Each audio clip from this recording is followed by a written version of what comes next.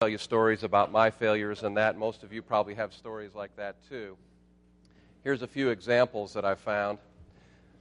There's this Chinese menu here, Szechuan bean curd, and then you see below that chicken rude and unreasonable. You see that?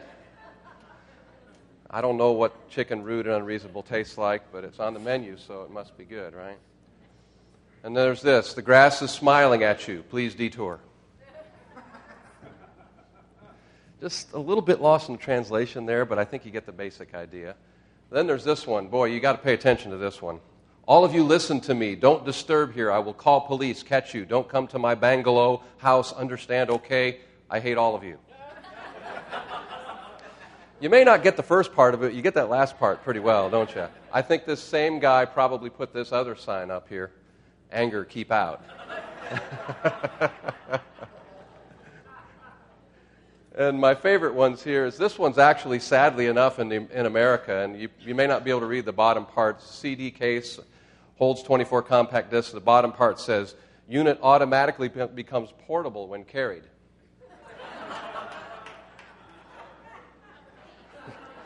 You think? And this is my favorite one. This is a manicure set.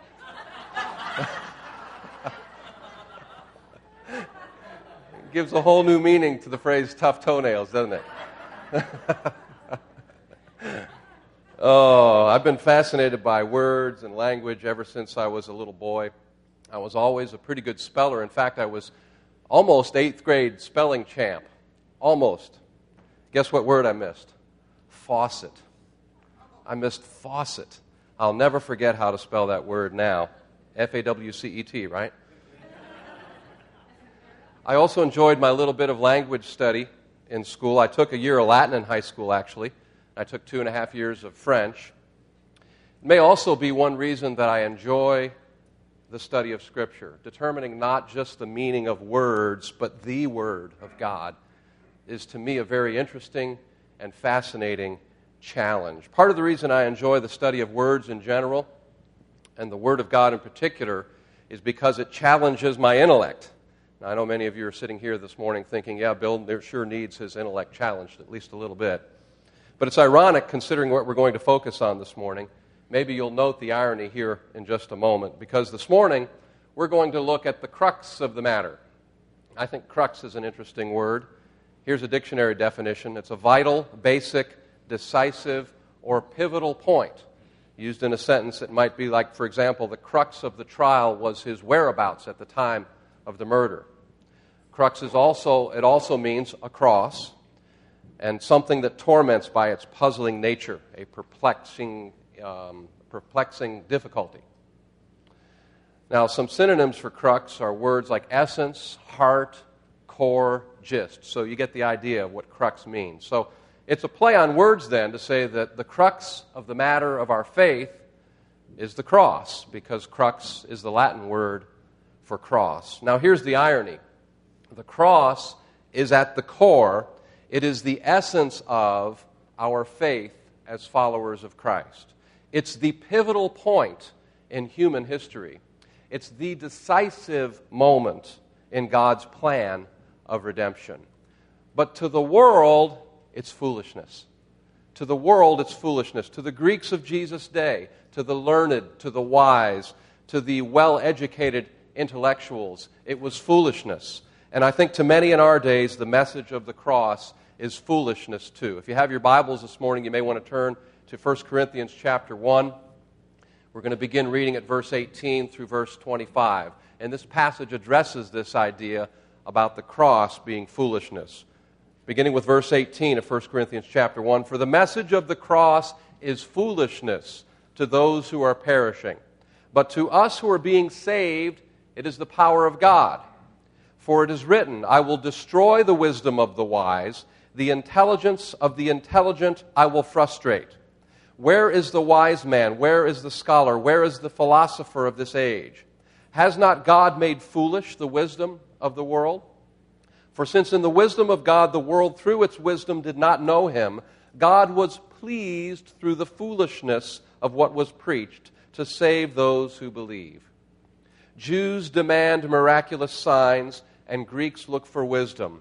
But we preach Christ crucified, a stumbling block to Jews and foolishness to Gentiles. But to those whom God has called, both Jews and Greeks, Christ the power of God and the wisdom of God. For the foolishness of God is wiser than man's wisdom, and the weakness of God is stronger than man's strength. So Paul's here writing to the church in Corinth, and he's not diminishing the importance of the intellect. He's saying essentially this plan, the cross, means the means through which God chose for the salvation of the world to be accomplished. This means seems like foolishness. In fact, the root word translated foolishness here is the same Greek word from which we get our English word moron. So I guess that makes us, if we believe in the saving grace of our Lord and Savior Jesus Christ, that makes us morons. But you know what? It's not really foolishness to us. That's what this passage of Scripture tells us. To those who are perishing, it seems like foolishness. But to us who are being saved, it is the power of God. To those who are perishing, it's not just foolish, it's offensive. In Galatians 5, chapter 11, Paul writes about the offense of the cross. The cross is indeed offensive to people. It was offensive in Jesus' day, and I believe that the message of the cross is no less offensive today. It was offensive in Jesus' day, at least in part, because crucifixion was so barbaric. Today, our familiarity with the story of Jesus can diminish our offense at the brutality of crucifixion. The cross of Jesus sounds so familiar to our ears that we're in danger of forgetting just how dreadful, how horrific, how offensive it was. We make crosses of brass as ornaments. We wear the cross as jewelry. Perhaps we should wear an emblem such as a miniature electric chair or a hangman's noose, for that's what it's a symbol of, shameful execution. Unlike the electric chair, crucifixion was one of the most refined processes of torture that twisted human justice has ever devised. It was the extreme punishment reserved for the worst kind of criminal. The victim was totally degraded in his naked, vulnerable shame. It was an offensive thing. Not only is the brutality of the cross offensive, but what the message of the cross clearly says about the human condition is offensive to many people. It was offensive in Jesus' day, and it's very much offensive now. The world doesn't want to hear. We don't want to be reminded that it's our sin that made the cross necessary. Your sin, my sin. Not just the generic idea, the sin of the world. We can all wrap our minds around that and manage that a little easier because we can see the evil in the world around us and we think, well, that's not us. But when Romans tells us there is no one righteous, that all have sinned, that's foolishness and that's offensive. We want to hear about how good we are. We want to hear about how great we can become. We want to hear about the potential for our future. We all know people who think of life like a balanced scale. Your good deeds go on one side and your bad deeds go on the other side. Then God weighs them, and if your good deeds tip the balance, well then, of course, you get into heaven, don't you? When you try to tell people that this isn't the way that God looks at things, they're surprised, aren't they? Most people are confident that their good deeds are good enough.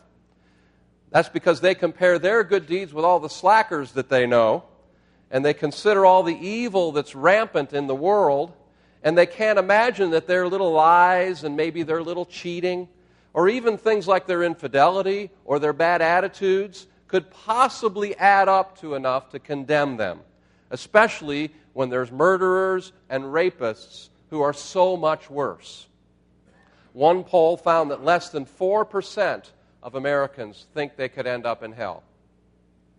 People naturally think well of themselves, and good people are offended when they are told that they are more evil than they would ever dare imagine. But when the Apostle Paul in Romans 3 explains why God is right to judge and condemn us as sinners, he says all people, both Jews and Greeks, are under sin. As it is written, none is righteous, no, not one. No one understands, no one seeks for God. No one does good, not even one. That kind of shuts us all up under the same category, doesn't it? When people hear those kinds of things, they think it's foolish, or they dismiss it, or they get angry and call us judgmental Christians. We want to hear about your best life now. We want to hear about how you can be wealthy and healthy. People are offended by the cross because it shows us a picture of ourselves that we do not want to see. There's the idea that in the message of the cross, it's implicit that not only are we sinners, but there's nothing we can do in and of ourselves to save ourselves. Apart from an understanding of the mercy of God, nobody wants to throw themselves on the mercy of the court. The cross is God's statement to the world that Jesus is the way, the truth, and the life, and no one comes to the Father except through Him. This is a point at which the world thinks we Christians are really foolish. Perhaps even more so in America than elsewhere. Why is that? I think we're all about independence in America. After all, we have our forefathers in America who fought and died for independence. And there's also this idea that we are self-sufficient. You've heard the phrase, pull yourself up by your own bootstraps. That's what we think here in America. We're to make our own way. We're to succeed completely by our own efforts. Here's a little sidebar related to the idea of how words and phrases get started. It's an interesting origin of words and phrases. The origin of this particular descriptive phrase, pull yourself up by your own bootstraps, really isn't known. Of course, it refers to the idea, which is ridiculous if you think about it, that if you have bootstraps or laces and you can lift yourself up literally by that all by yourself. It's an impossible thing. It's supposed to exemplify the achievement in getting out of a difficult situation on your own initiative without anybody's help. It was known by the early 20th century. James Joyce alluded to it in Ulysses in 1922, and a more explicit use of the phrase came a little later in a book called British Authors of the 19th Century. That'll show you how widely I read. I found this information. Where it says, a poet who lifted himself by his own bootstraps from an obscure versifier to the ranks of real poetry. So we see the phrase used just a little bit later than that. Now, here's the interesting part of the origin of this and what it's led to. Some early computers used a process called bootstrapping, which alludes to this phrase. This involved loading a small amount of code, which was then used to progressively load more complex code until the machine was ready for use. And this has led to the term booting for the startup of a computer. Did anybody else here know that? Some of you computer geeks probably did. They're both computer geeks raised their hands. But, all the computer geeks raised their hand. But the rest of us regular folks didn't know that. I thought that was kind of interesting. The reality is we all want control. We like to think we're in control. We like to think that we control our own destiny. But this is an illusion. And when you tell people that, especially in the context of what the Word of God clearly says that we need, at best, when you tell them this, it makes them think we're foolish, ignorant, and stupid. At worst, it makes them mad. So when it comes to saving our souls, the message of the cross says that you and I, are absolutely helpless. And that kind of statement makes it easy for some to dismiss us and for others to get upset with us. Charles Spurgeon pointed out in a sermon once that though true Christian faith brings peace, benevolence, and love, it's also true that the message of the cross is a source of conflict. It's a message that we're all sinners. There's no one righteous enough to earn his or her way into eternal life, and that the only cure for this sin sickness that we all have is the blood of Jesus Christ. Spurgeon noted that the offense of the cross perhaps lies most in the way that it deals with human wisdom. Strictly speaking, it's too simple. The message of the cross is too simple. It's so simple that it's offensive. The other thing it does is it paints us all with the same broad brush of sin. The cross strikes at our self-image, it strikes at our self-worth, strikes at our pride, it strikes at our intellect. Here's what Spurgeon said in a sermon once. The cross will not recognize any distinctions between mankind. The cross makes moral and immoral persons go to heaven by the same road. The cross makes rich and poor enter heaven by the same door. The cross makes the philosopher and peasant walk on the same highway of holiness. Therefore, the wise man says, what? Am I to be saved by the same cross which saves a man who does not even know the alphabet? The very rich and sophisticated lady asks, am I to be saved in the same fashion as my servant girl? The gentleman says, am I to be saved by the same way as the common laborer? And he who boasts of his self-righteousness cries, what? Am I to walk close to a prostitute, to be side by side with a drunkard on the road to heaven? Then I won't go to heaven at all. And Spurgeon says, then, sir, you will be lost. There are not two roads to heaven. It is the same road for everyone who goes there, and therefore the cross has always been offensive to men of wealth, knowledge, and power. Very few kings and queens have ever bent humbly before it.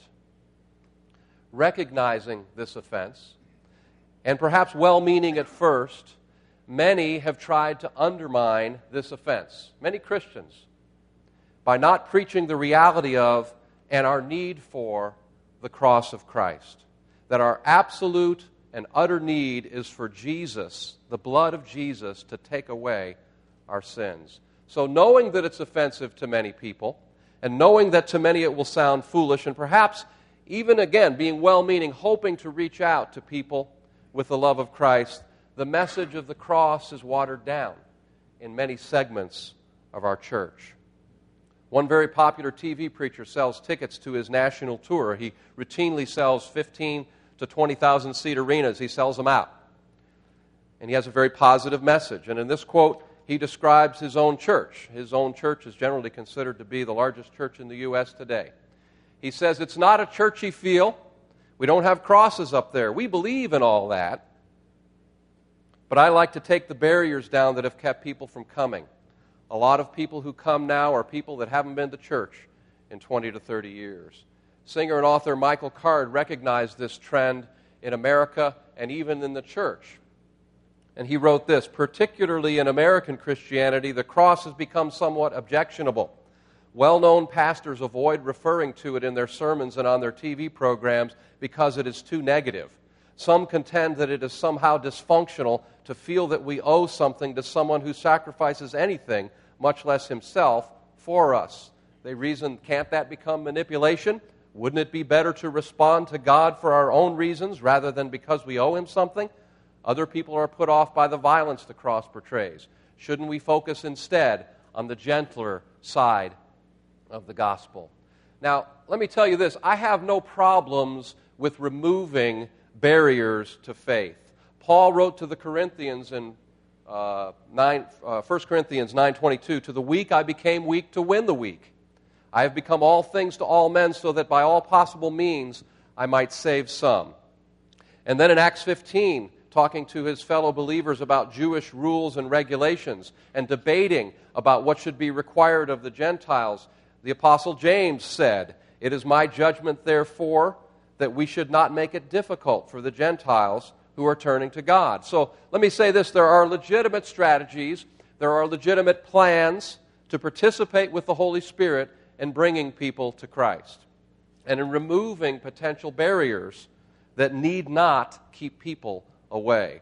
In many cases, when this is done with the right intent, when this is done with the right focus, what we see is that there's really not anything wrong with these kinds of strategies. We can earn the right to be heard in people's lives by showing Christ's love, and we can do so in a winsome way, in which we are not adding to the offense of the cross.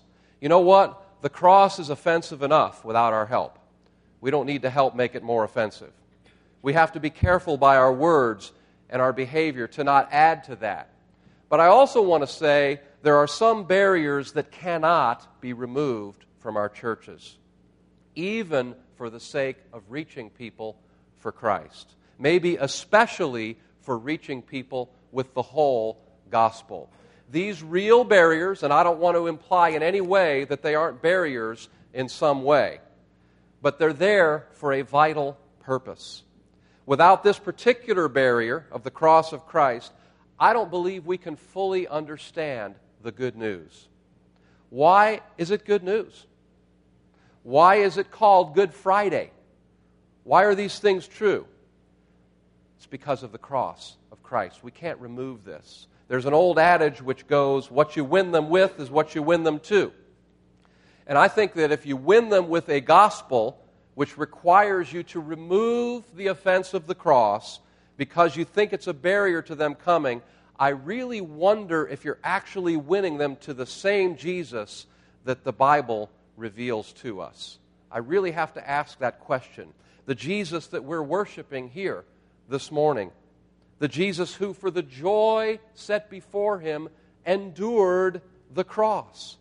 Now, if Jesus endured the cross, knowing that joy and glory awaited him, yet knowing that the cross and only the cross was the painful, terrible path that he had to walk to that glory, then why should we think that the cross is an insurmountable barrier to bringing people to Christ or bringing people to church, for that matter? Would we say to our children, for example, well, even though this vaccination's going to hurt, even though we know it'll accomplish something good in you, we're going to remove this barrier because we know it's going to hurt, we know it's going to be difficult, it's hard, it's painful. Of course not. We know it's what they need. I'd submit to you today that we cannot take down the barrier of the cross. The most disturbing thing about this preacher that I mentioned a moment ago, the one who doesn't have crosses up anywhere in his church, is not so much that there's no cross to be seen in his church building, but more so there's no cross in his preaching. Yes, we can stipulate to the fact that the cross is, in fact, offensive. It is. But it's also the way to salvation. The whole message of the cross is offensive to our natural minds. The whole idea that it takes the death of God incarnate to save our souls is a barrier to many, many people. But if we water down this barrier, or if we try to remove it to make it easier for people to step over and maybe make it easier for them to ignore, it's easier to not fully consider the cost. We're watering down the gospel message, which includes the fact that Jesus must and did, in fact, die on the cross. Now, the Word called this barrier a stumbling stone, a rock of offense. In some passages, it's the same word from which we get the English word scandal. It's a scandal. In Matthew 11:16, Jesus himself said, "Blessed is he who keeps from stumbling over me." And then in Romans chapter 9, verse 33, "Behold, I lay in Zion a stone of stumbling and a rock of offense, and he who believes in him will not be disappointed." This is quoting Isaiah. And even Isaiah saw prophetically, quoted here in Romans, hundreds of years before Jesus actually took up his cross, that the way God chose to bring salvation to men would indeed be a barrier. He knew that it would be a stumbling stone, that it would be offensive. And that barrier, that stumbling stone, is Jesus. We read again from the passage in Corinthians, 1 Corinthians 1:18, which we read a moment ago. "For the message of the cross is foolishness to those who are perishing, but to us who are being saved, it is the power of God." So for us to take away that barrier of the cross, even though it may be well-intentioned, is to water down, to diminish the vital, the critical importance of the cross in our faith. It ignores how critical it is in God's plan of salvation and in our walk of faith. And as much as our culture, as much as we might try, as much as we might attempt to remove it as a barrier, as much as the world might like to make it into only a symbol and rob it of its eternal meaning, we cannot diminish the importance of the cross unless we embrace that barrier. Just as Jesus embraced his destiny on the cross, I don't believe we can come into and walk in the kingdom of God. I don't believe we can live lives of sacrificial service to the King unless we consider the offense of the cross. And consider implies that we think about it, doesn't it?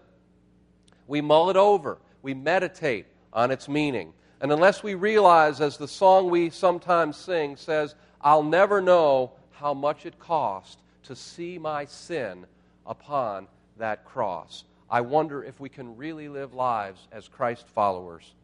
If we don't consider the cost, then it says to me that we must think we don't need that awful price to be paid, or at least not for us. If we don't think the price needs to be paid, how can we accept Jesus' gift of eternal life to us? The cross is what it took to save us. To remove the cross, for the sake of removing barriers to the gospel, is not preaching the whole gospel.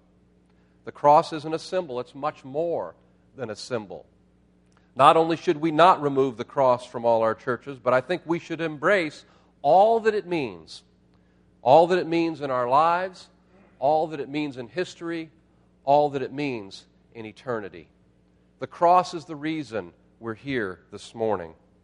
We're Christians saved by the blood of Jesus shed on that cross. It's important, and it's not important just on Good Friday or just during Holy Week when we traditionally remember the cross, but always, not just once a year, but daily. We're about halfway now between last year's Easter week and next year's. But this is too important for us to remember only 1 week out of the year. And not just to remember, but to ponder, to consider, to think about Jesus suffering for us, his horrible, painful death to purchase our salvation with his blood. In Hebrews chapter 12, verses 2 through 4, we see this. Let us fix our eyes on Jesus, the author and perfecter of our faith, who for the joy set before him endured the cross, scorning its shame, and sat down at the right hand of the throne of God. Consider him who endured such opposition from sinful men, so that you will not grow weary and lose heart. In your struggle against sin, you have not yet resisted to the point of shedding your blood. Here we have an admonition first to fix our eyes on Jesus, who endured the cross. And then we are admonished to consider him, to think about him. Jesus, who endured. So we see in the span of these couple of verses that we're to focus on him, we're to consider or think about or ponder Jesus, who endured the cross. But you know what? Even if we haven't watered it down in terms of importance, I still wonder if it's sometimes not central enough to our thinking and to our faith. After all, when it comes to our faith, the cross is the crux of the matter, isn't it? Did you know that for almost 400 years, the early Christian church never depicted Jesus on the cross? Some of the research I did says that the first known depiction of the crucifixion of Jesus that came from the Christian community wasn't carved until A.D. 420. That was 387 years after the crucifixion. From early Christian art, from the catacombs, for example, you see inscriptions, you see menorahs, you see anchors, and you also see the then secret but now familiar, what we see on our bumper stickers, the ichthys, the fish, right? You see all that in early Christian art, but no cross. Why is that? Well, we can only guess, we can only speculate. Were early Christians embarrassed by the cross? I think not. The fact that so many of them died for their faith makes this seem rather improbable to me. Perhaps it was still too real and too brutal for them to ponder in a way that they could make art of it. Still too personal. How many paintings have you seen of electric chairs? Some of those early Christian martyrs died on crosses, much like Jesus did. Some probably had fresh memories of friends or family or acquaintances hanging from a cross, dying a horrible death. So for us, it's history, and it's 2,000-year-old history. But for them, it was a part of their lives. It was very close. It was very real. It was very personal. Michael Card wrote, for a set of very different reasons, the cross seems to have disappeared from Christian art and music in our own time. Worse, it has disappeared from many hearts and minds as well. Fewer and fewer of the churches I visit have crosses hanging behind or in front of the pulpit. Fewer songs sing of it. Fewer sermons celebrate it. Why didn't they, the early Christians, utilize the symbol of the cross? My guess is that they shied away from representing the cross because it meant too much, not because it means too little, as it does today. The cross is not a symbol. It is the center of the universe, the nexus of history, the most meaningful event that ever took place. So for 400 years, you never saw a cross in a Christian gathering place. If we keep heading the way we're headed now, you may not see crosses in many churches of our time either, but it'll be for a different reason. And while for the early Christians, it may well have been too graphic, too personal, hitting a little bit too close to home for them, I think for this era of Christians, we need to see the cross. We need to see the cross. We need to see it. We need to think about it. We need to ponder it. Because for many, if not for most of us, it's not too personal. It's not personal enough. It's not close to home at all. So we're in a completely different place than the early Christians. While they spoke of it and wrote about it, they didn't depict it like we do because it was still very real to them. They didn't need to see the cross like I think we do. In Luke 9:23 it reads, "Then he said to them," Jesus we're speaking of here, "If anyone would come after me, he must deny himself and take up his cross daily and follow me." Well, how can we understand what this verse might mean to us as individuals if we never think about what it meant to him? When we commit to become followers of Jesus, we commit to become crucified followers of Jesus. John Piper wrote, "The reason for this is not that Jesus must die again, but that we must. When he bids us take up our cross, he means come and die. The cross was a place of horrible execution. It would have been unthinkable in Jesus' day to wear a cross as a piece of jewelry. It would have been like wearing a miniature electric chair or lynching rope." There we see that idea again. His words must have had a terrifying effect. "Whoever does not take his cross and follow me is not worthy of me." So as much as the world has tried to diminish the cross to just a symbol, to a simple piece of jewelry, it can't be done. But we can reduce its importance again if we do not choose to remember. And that's our choice. We must choose to remember the suffering and death of our Lord and Savior, Jesus Christ, and why we needed that. That's one of the things we're to ponder every week. You know, we do communion here every week. This is to remind us. Jesus said, "Do this in memory of me." Just of him?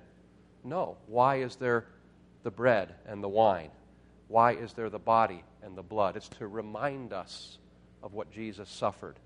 We're to do this regularly. I also kind of like the idea that we have crosses here in our church.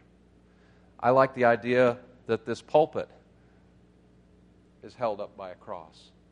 That might say kind of subliminally that the cross is the focal point of our preaching. Amen? One of the things we're to ponder when we share communion each week, if we think of these things and we ponder these things and we consider these things, we consider Jesus, we fix our eyes on him, they are sobering words. They mean that when I follow Jesus, my old self-determining, self-absorbed me must be crucified. My old self must be put to death. I must consider myself dead to sin and alive to God because this is the path of life. Just as Jesus took the road to Golgotha, making it the path of life to us, if we're to maintain a truly biblical understanding of our faith in this era when everything else around us seems to diminish and try to reduce this understanding, we must refocus regularly our attention on the cross. Dietrich Bonhoeffer said of grace and the cross, "How could something become cheap which cost God everything?" We must live the cross in our daily lives. The cross of Jesus is now and will forever be the center of our faith. It's the source of his unlimited grace for us. When it comes to our lives as followers of Christ, it's the crux of the matter. Let's let Paul's words in Galatians 6 be a part of our closing prayer here this morning. May I never boast except in the cross of our Lord Jesus Christ, through which the world has been crucified to me and I to the world. Dear Heavenly Father, that is indeed our prayer this morning. May we boast in nothing other than the cross. And boasting in the cross means that we are boasting in your accomplishment for us. We are recognizing that we can do nothing. That's what the cross tells us. We can do nothing. Our wisdom amounts to nothing. Our efforts amount to nothing. But your cross means everything. It is the crux of the matter. Help us to remember this, Lord God. May your Holy Spirit illuminate your word to us. Father, may the cross be the focal point of our daily existence as we remember your sacrifice for us, as we remember our great need for the sacrifice of our Lord and Savior, Jesus Christ. Amen.